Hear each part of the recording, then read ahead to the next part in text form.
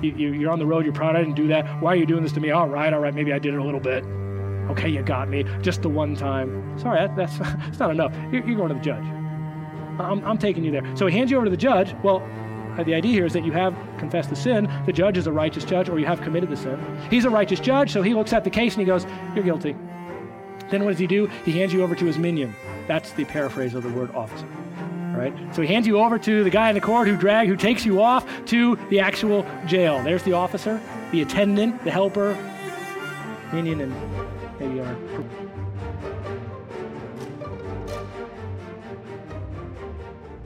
Hello and welcome again to Grace Maryville Weekly, which is a podcast ministry of Grace Community Church located in downtown Maryville, Tennessee. The sermon you are about to hear is a part of a sermon series presented by Pastor Chris Reiser from the book of Matthew. Pastor Chris has sought to demonstrate that Jesus is the King, which is the overall theme of the book of Matthew. It is our goal to provide messages on Monday and Friday weekly from the pulpit at Grace Community Church to equip the saints for the work of ministry and to call everyone to repent and believe. Let's listen now as Pastor Chris works exegetically through the text.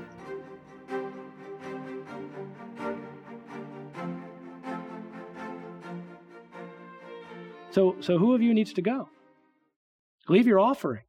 Don't come and hypocritically sing these beautiful songs to the Lord and come here to communion and offer up these things. When you have violated your relationship with someone else, you've sinned against them, you haven't dealt with it, which leaves them open to sin, and you open to sin, and God open to dishonor as a result of it. We must not allow that to be. It says, leave your offering, reconcile there before the altar, first be reconciled to your brother, and then come and present your offering. So number 3 here is reconcile with your brother. Leave the offering. It's important. Again, the Old Testament sacrifice was necessary. They were required to do it to cover their sin temporally. How much more important for us when we have had the once-for-all sacrifice of Christ made on our behalf, which we celebrate this morning, that we would not adulterate that sacrifice by refusing to confess and reconcile with those that we have sinned against. First and foremost, members of the body of Christ. That's the idea of brother here.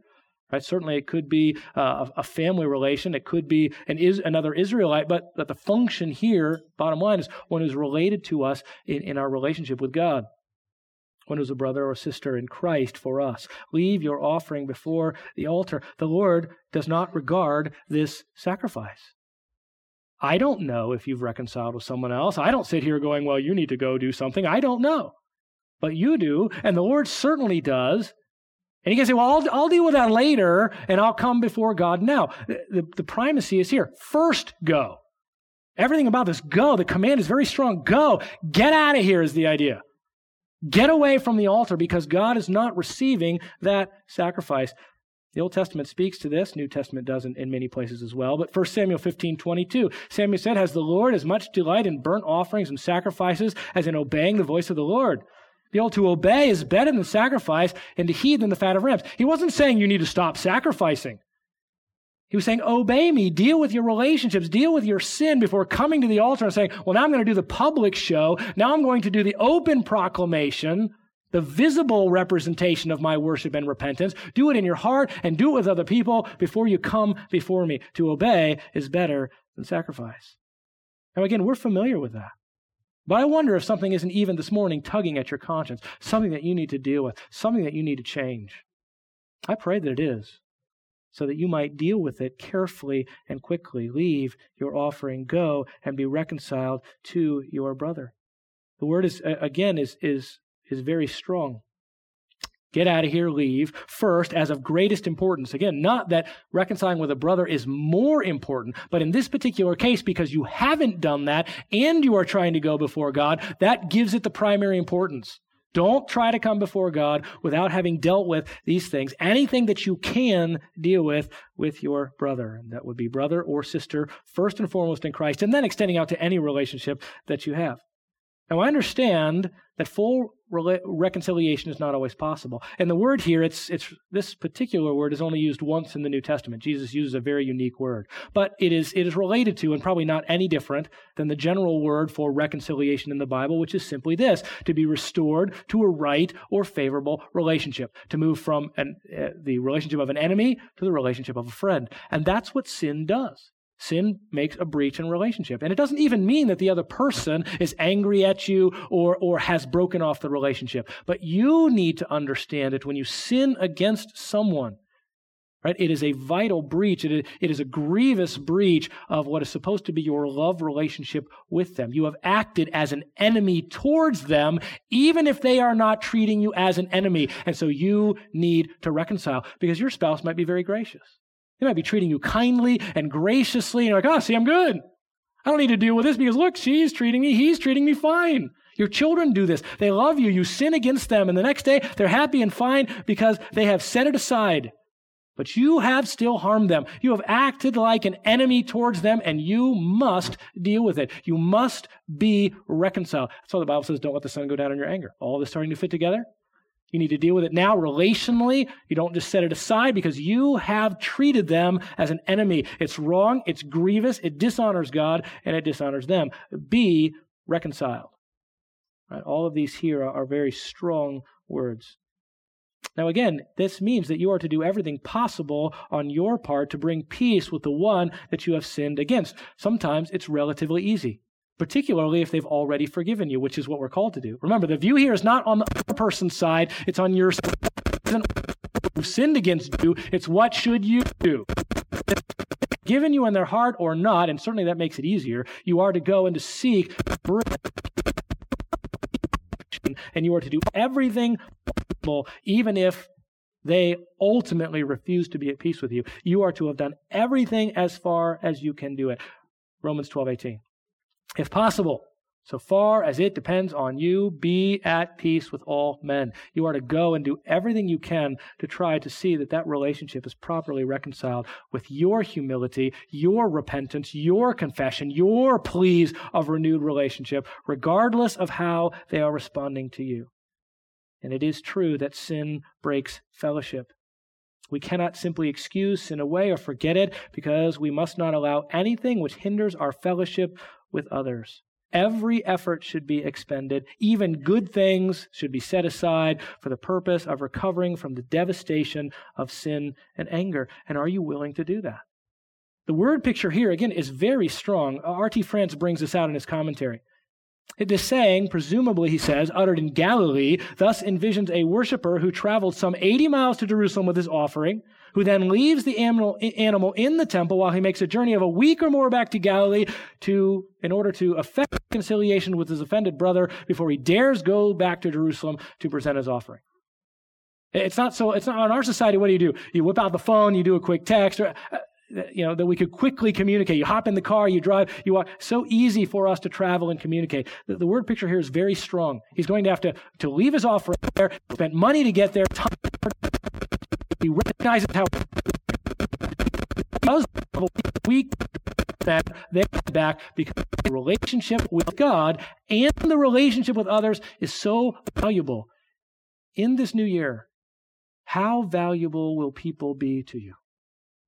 I would say that each of you would say, we're here because we love God. We value God. He is worth all of our time and effort and energy. He's worth all of the glory that we could give him. Directly tied to that is the value of every other individual, beginning with other believers and other believers in this assembly. Now, some of this, of course, presupposes that you spend enough time, and I say this often, I'll continue to say it, that you spend enough time with the body of Christ to have any kind of relationship with them at all. Enough time, as I often say, to even offend someone. Enough time to even sin against someone. If the only time you show up here is on Sunday morning for, the hour or so, or maybe a little bit of Sunday school, the total time of interaction with other people is maybe 5 to 7 minutes, and then you're out of here, well, you're not going to have necessarily too much trouble with this, with other members of this body. Now, you're still going to wrestle with it with your family. You're going to wrestle with it with those close to you, yes, but not so much here. But I ask you, are you going to be willing to spend enough time with people that your sin would even be seen, so that you would even have to reconcile, and that you would choose to do that?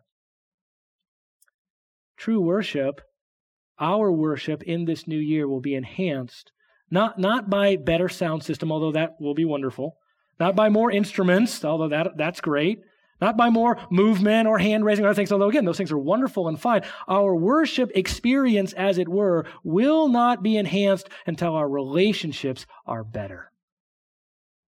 Not only with God himself as we pursue that, but also with others. If we come together reconciled, having spent time with one another, loved each other, repented of our sin before one another, and then we come together before a holy God to offer, as it were, our bodies and ourselves in worship, then this place will be a place of joy and intimacy and powerful worship because of the strength of our relationships.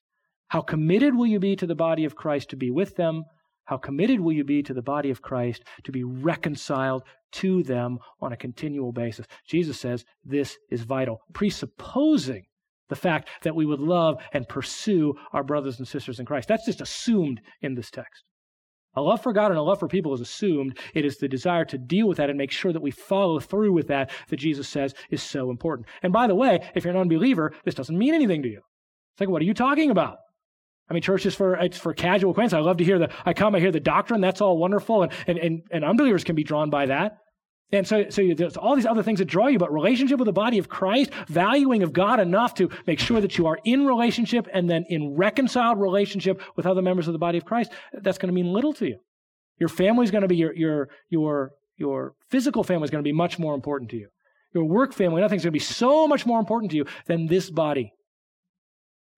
But as believers, isn't that our family isn't important to us, but the body of Christ, other brothers and sisters, believers in Christ, are vitally important to us because they're important to God. Now, to kind of finish this first illustration out, oh, by the way, John MacArthur says this: true worship is not enhanced by better music, better prayers, better architecture, or even by better preaching. Ouch. True worship is enhanced by better relationships between those who come to worship. Worship may be improved by our staying away from church until we have made things right with those with whom we know our relationship is strained or broken. Now think about that. If we value the gathering together so much, if we love to be together, then to stay away would be of such great pain and difficulty to us that we would be, and we knew that we had to stay away when we weren't reconciled. Do you see how that would lead to our quick reconciliation? We hate to be away from one another. We know that unreconciled relationships should cause us to stay away, as it were, until we are. So we're driven to carefully reconcile because we long to be together, because we love to worship God. See how that fits together? And that's Jesus' command flowing out of this idea that in our heart, angered, we murder people, we sin against them, we harm them, so we have to fix this, and we cannot leave it go. But then notice he says, then return, come and present your offering. Don't say, oh, well, I got it right with my brothers and sisters. We're all good. We're all one big happy family, so now I don't have to confess before God. No, they're both vital.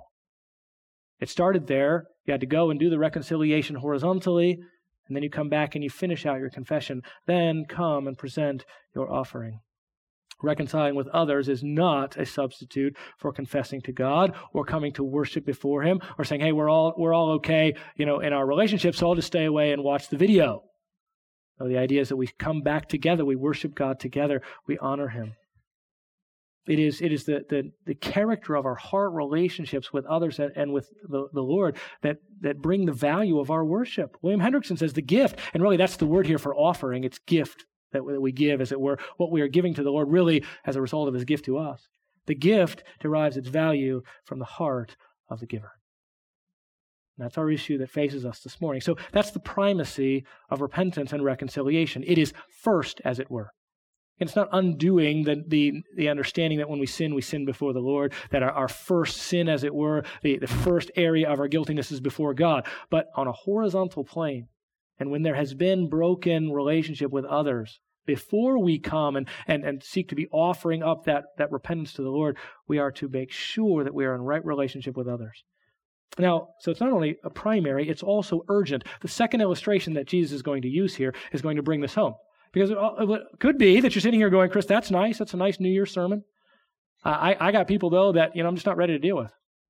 It's going to take me some time. I don't want to deal with them. They've harmed me deeply. And so I'm going to, I'll pray about it for a couple of weeks and I'll find out. I urge you, don't do that. Because it's it is as if Jesus anticipated this response. Okay, I know I need to do that right away, but I'm not sure that I can really do that, so I might let that be. Maybe I won't go to the altar for a while. Look what he says in verse 25. Make friends quickly with your opponent at law while you are with him on the way, so that your opponent may not hand you over to the judge to the officer, and you be thrown into prison. Now comes the urgency. The picture changes from the altar to the road. The person offended here, there's still a person offended. The situation appears to be someone whom you have offended again, who has a real legal, in this case, because it was a true sin, I think is the implication. You truly sinned against them. You haven't dealt with it, and now it's gotten to the point where they're dragging you into court. Now remember, we've already got all kinds of courtroom language in this passage where he says if you commit murder, what? You're guilty before the court. The religious court, as it were, the court to say you have actually committed a sin. And so here we have that same picture. You've sinned against someone. In your pride and arrogance, you haven't dealt with it, and now he is going to deal with it, and he's taking you to court. He says, you had better deal with this quickly, because if you don't repent while there's opportunity, you will pay the price, and it won't be pretty. As I gave you in my first illustration this morning, I've experienced that, and I think you probably have too. The longer that you wait, the greater the penalty in relationship, which means the greater the penalty and honor given to God in closeness of the body, in the ability to worship and praise and honor him as he so richly deserves. The consequences are devastating. Don't wait. It is urgent that you do this. Make friends quickly, he says, as he switches the illustration, maintaining the central point. Reconciliation and repentance are vital. So repent while there's opportunity. What he says is, but you're about to get drawn into court. You're about to get convicted. That's the picture here. You have sinned. This person's going to come and bring his complaint, and you are going to be convicted, and then you're going to pay the penalty, right? Stop ignoring your sin. Stop pretending you didn't do it, because God knows, and the other person knows, if they have any understanding of Scripture, they understand what you've done. You've sinned against them. You're about to pay the price. Make friends. It's the exact same concept, not the same word as what? Reconciliation. Make friends. What do you tell your kids when they sin against each other? You need to make up. You need to make friends. You need to hug each other. You need to love each other, right? You need to be reconciled. Well, here's the idea. And this sin apparently is very deep. It is a breach that has gotten very strong. This person is about to take you to court. You have sinned against them and you haven't dealt with it. Quickly now. You should have done it quickly before. You didn't. Now you're about to pay the price. Don't waste this time. Quickly go. Your opponent at law here, interesting term. In every other place, it's used like 7 times in Scripture. It has to do with someone who has a legal case against you. But very fascinatingly, in 1 Peter 5:8, it's used of the devil. Be of sober spirit, be on the alert, your adversary, the one who has, or in the devil's case, who is constantly accusing you. Well, it's a very strong word. This word here is someone who does have something against you. He is accusing you, and you are about to be thrown into prison. It's a crime or sin against another that's not been repented of. The restitution has not been made. The opponent has come to the point where they believe they have no recourse but to sue. The indication is that the opponent has a true grievance against you, that you've been too proud, foolish, or lazy to deal with the issue. You've gone about your confession before God, but you've not dealt with your sin against your brother, and now is about to cost you dearly. He says, look, you're on the road. The idea was that in those times when you had a grievance, you were about to sue someone, you would go and tell them, and you would essentially drag them to court with you. Right? So it's almost as though the person with the offense has now come and said, you haven't dealt with this, and I'm not coming here to deal with the offense personally. I'm coming to deal with the offense publicly. You are going to pay. Again, right? The focus is not on this person's response. This is what they are doing. This is what your sin has caused. And they have, as it were, legal right to do so. So they drag you, they use whatever necessary means to coerce you out of your home, and you're heading towards the court. And he goes, look, you got a little bit of time on the road. Not much. You're about to reach the courthouse. And when you get there, you will be convicted. It's a very vivid picture. So you had best get to work while you're on the road. You don't have long. Start talking quickly. Start humbling yourself very quickly. Recognize the sin. Humble yourself. Pursue means of restitution. Offer what is necessary so that this can get dealt with before it becomes public and before you end up in prison. Now don't wait till the action comes before a higher court. Deal with it quickly on the horizontal level. Deal with it immediately so you won't come underneath that condemnation. Now again, we understand that the point here is not about lawsuits in general. Christians aren't supposed to drag each other into court, but that's not the point of Jesus here. The whole idea is You are about to suffer the consequences, the righteous consequences of your lack of repentance and reconciliation. Anger and pride keep you from repenting, and thus from doing everything possible to reconcile with others. And this tends to be particularly true when when they up the ante against you, when they start to press more firmly. If you are already arrogant, the more that they press, what do? The more you dig in, the more you come up with excuses. You start saying foolish and ridiculous things. Not just you, but me. Elise and I were discussing something this weekend. Discussing is a nice term for what it was.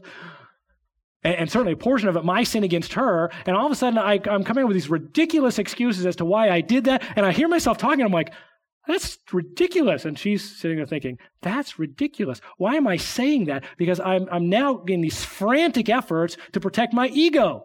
Now, maybe I'm the only one that does that, but I don't think so. And so we get more and more frantic to try to protect ourselves. We say foolish and do stupid things, trying to somehow protect us. If we just humbled ourselves and said, you're right, I'm wrong, at that moment we wouldn't be doing these foolish, ridiculous things and saying this foolish stuff. That's the idea here. Humble yourself quickly and don't get more foolish on the road. Instead, recognize your sin, fall on your face, as it were, before this person. And it is the gentleness of wisdom that enables this to happen. James 3:13. Who among you is wise and understanding? Let him show by his good behavior his deeds and the gentleness of wisdom. But if you have bitter jealousy and selfish ambition in your heart, don't be arrogant and lie against the truth. This wisdom is not that which comes down from above, but is earthly, natural, demonic. Anytime you are jealous, ambitious, proud in your own heart, you start that's the demonic wisdom, as it were. That's things that are evil and foolish start to come out of your mouth.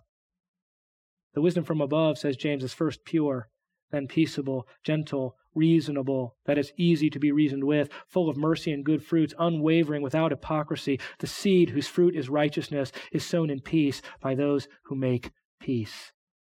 Proverbs 25:8 puts it a little more starkly.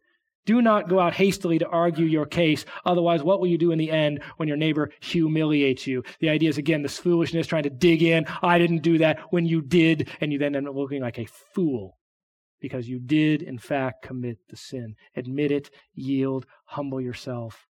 Do it on the road, as it were. Do it quickly. Don't wait. The court is coming. Now look at the consequences here. Repent or suffer. Repent and reconcile. Because the whole idea here is not that you say, I'm sorry about that, because you're on your way to court. And you go, yeah, I know you're sorry. Now apologize. Or I know you're sorry. Now I'm going to take you and still deal with it. You're going to have to reconcile here. It's the whole idea. Make friends so that this person you have treated as an enemy is favorable enough towards you in this little time you have on the road to then back off from the court case he's about to bring and wreak his vengeance upon you. Find his joy in bringing your punishment instead of finding his joy in being your friend. You have to work pretty hard here. You have to do a lot of repenting, a lot of confessing, a lot of humbling yourself. Lest, here's the consequences, so that your opponent may not hand you over to the judge who's saying, it takes you all the way. Sorry, you tried, you're on the road, you're proud I didn't do that. Why are you doing this to me? All right, maybe I did it a little bit. Okay, you got me. Just the one time. Sorry, that's not enough. You're going to the judge. I'm taking you there. So he hands you over to the judge. Well, the idea here is that you have confessed the sin. The judge is a righteous judge, or you have committed the sin. He's a righteous judge, so he looks at the case and he goes, you're guilty. Then what does he do? He hands you over to his minion. That's the paraphrase of the word officer. All right. So he hands you over to the guy in the court who takes you off to the actual jail. There's the officer, the attendant, the helper, minion in maybe our progressive language. And that minion, that officer, does what? He throws you into prison. Your freedom is taken away. Your punishment is being brought about. And then it says, the whole picture is because of the nature of your lack of repentance, because you refused to deal with this, you didn't make friends, the fullness of this person's wrath, and therefore the fullness of the wrath of the court is against you. It says you won't get out of there until you've paid the last cent. You will find no mercy at that point. You don't want to pay those consequences. Again, the picture here is not on the person on the other side and what they ought to do and what they should have done. Remember, this is more like a parable. It's got one point. The point is you repent quickly or you will suffer the consequences. And you don't want to ruin relationships in that way. You will pay, and you pay relationally for the harm that you have caused, and therefore God's name is dishonored. Other people are put in positions where it's easy for them to sin because you haven't dealt with your sin against them. And although they may not sin, you are certainly making it easy for them to do so. You won't get out of there until you've paid the last cent. You refuse to do the hard work of repentance and reconciliation, and you pay the price in your own life. Some of you are paying the price in particular relationships. It's time to humble yourself. It's time to prostrate yourself before that individual, as it were, and say, I'm so sorry. I'm an idiot. I'm a fool. Forgive me. Stop being defensive. Stop making excuses. The time is short, as it were. God is being dishonored all along the way. The relationship is being harmed even now. Don't pay that price. Now, I think you can see a bit of a bigger picture here, can't you? The primary point of the parable is not God's eternal judgment upon you. But I want you to see that picture because it's there. In the end, he says, you will not get out of there until you have paid the last cent. You will be handed over and put in prison. In verse 22, when Jesus talked about being guilty before the court, he also talked about being guilty before someone else. And who was that? Look at verse 22. You will be guilty, what? Before the Supreme Court. Whoever says you fool shall be guilty enough to go into the fiery hell. The biggest possible picture here is that some of you remain characterized by anger, characterized by sinfulness, that you will not reconcile, and that's characteristic of you, broken relationships, harmed relationships, and with you and your arrogance and pride, refuse to humble yourself. Sometimes you will go far enough to make a little bit of temporal reconciliation, but your life is characterized by sinful relationships with others that are broken because of your sin. You're an unbeliever if that characterizes you, and you're a guilty where? Not simply before whatever court of appeals or the difficulty of the relationship temporally on earth. You're a guilty before holy God. You will pay the last cent, which is something you can never pay. So this is convicting on two levels. The first, for believers, stop harming others. Stop paying the penalty of that both personally, but also bringing despising other people to despise the name of God. Stop doing that and instead humble yourself. And then it may be that for you, as you consider this morning and as you come to communion, that this is the nature of your life. This is who you are. Broken relationships for which you are paying the price now, but which you will pay a far greater price later. And that is a price that you can't ever fully pay. The last cent will mean what? That you spend eternity in hell. That's the last cent. Now, the beauty of communion is what? Jesus paid the last cent. He paid it all, what you could not pay. So as a believer, why would you continue to violate that sacrifice by refusing to repent and reconcile? And as an unbeliever, why would you not throw yourself upon the grace and mercy of God to receive the benefits of that payment when you can't pay? So Ron, if you'll come, we'll prepare our hearts and participate.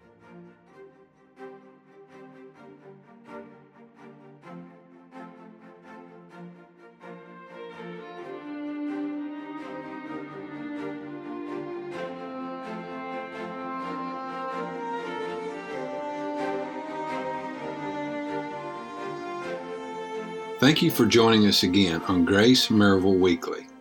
These messages are just a small collection of sermons that have been presented at Grace Community Church in downtown Maryville, Tennessee. If you would like to learn more about Grace Community Church, where Pastor Chris serves as an elder and pastor, please visit us online at gracemaryville.org. Again, that is gracemaryville.org.